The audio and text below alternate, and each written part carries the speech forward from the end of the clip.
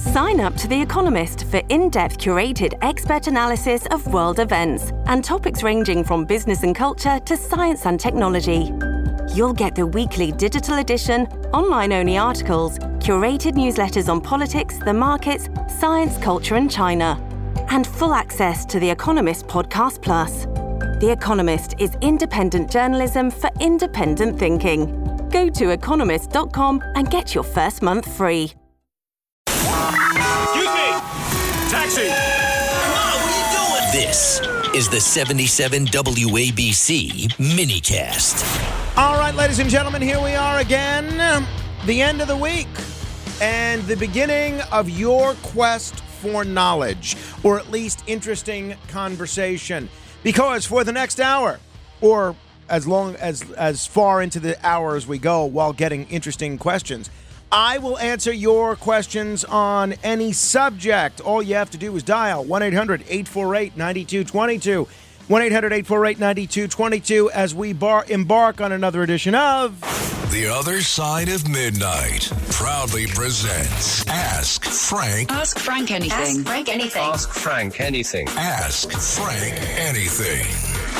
As I have frequently reminded folks, questions are just that. Questions. Questions generally begin with words like how, are, do, does, where, and the most important question of all, why? And what I think we're going to do today, we've been very creative in how we've been judging these questions. We're going to have our staff judge whoever comes up with the best question today, Kenneth, Matt Blaze, and Christine. But what we're going to do is so people get in the habit of asking interesting and worthwhile questions again. And I think once they hear some interesting, thought-provoking questions, they're more inspired to come up with one themselves. You know, you hear something great and maybe it jogs a piece of your brain. Anybody that has previously been a winner, meaning they've been selected as the winner of Ask Frank Anything, we are going to take your calls first. So anybody that has been a winner in Ask Frank Anything and was selected as the best question, folks like Andrew, folks like David, folks like Igor, many others, we're going to take your question first. 800-848-9222. That's 800-848-9222. And that also applies to Billy Larkin, who was last week's winner. And last week's prize was I would donate $50 to the charity of your choice. And Billy Larkin decided to send that $50 to the Tunnel to Towers Foundation, a worthy cause, a worthy charity, one that I support generally anyway. And I was happy to make an additional $50 contribution in the name of Billy Larkin. But whatever your questions are, give me a call, 800-848-9222. And if you have been somebody that has been selected as the best question winner before, Brandon, Neil, Andrew, Ray, Asher, Igor, Joel, David, we'll get to your question first in the hopes that it inspires someone else. But meanwhile, we'll take everybody's questions as they come if none of those previous winners call in. 800-848-9222. Chris is in the Catskills. What's on your mind? Good morning, Frank. So Donald Trump was recently endorsed by the rapper Waka Flocka Flame.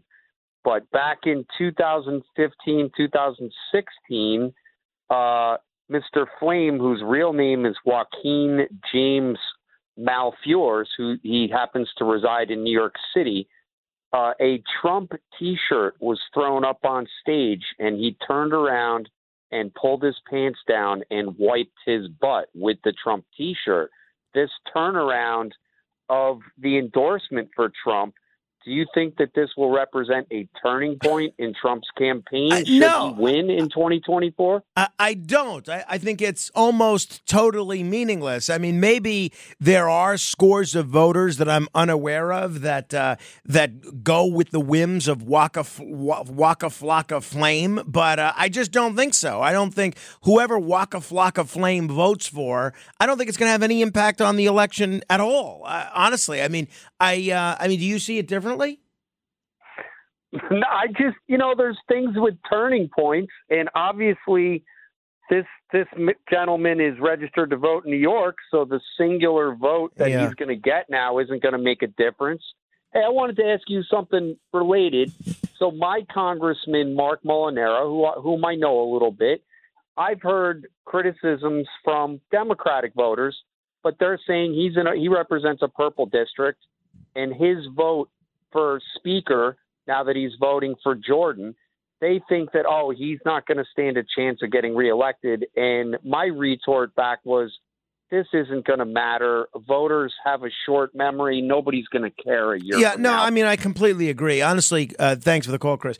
I think for whether it's Mark Molinaro or any of these other moderates or conservatives or people of any party for that matter, I think if you're so anti-MAGA that you're not going to vote for a congressman because they vote for Jim Jordan, chances are you are not going to vote Republican anyway.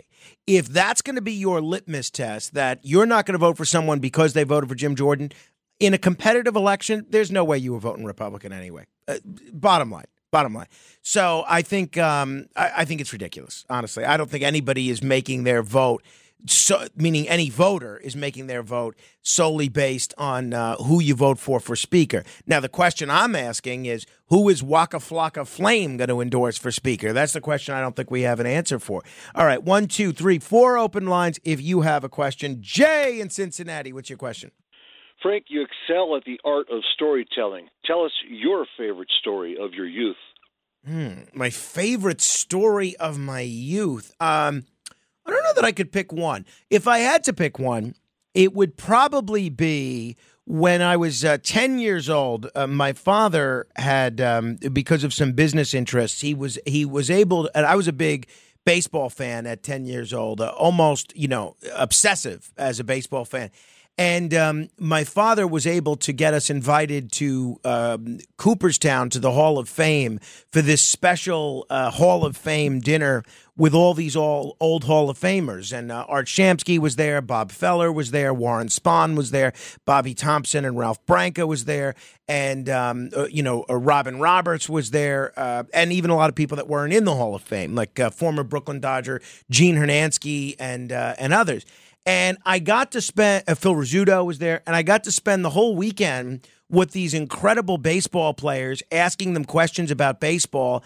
And we had this dinner, and we got off the bus from the, I don't know what it was, I guess the hotel or the catering hall, to the Hall of Fame Museum. And Bob Feller came over to me, this is a legendary Cleveland Indians pitcher, and asked, hey, Frankie, is it okay if I take you on a tour of the World War II Museum? Maybe you could ask your dad. And I got this personal tour of the World War II Museum at the Baseball Hall of Fame from Bob Feller, who served in World War II and obviously had a legendary baseball career, I think won over 300 games.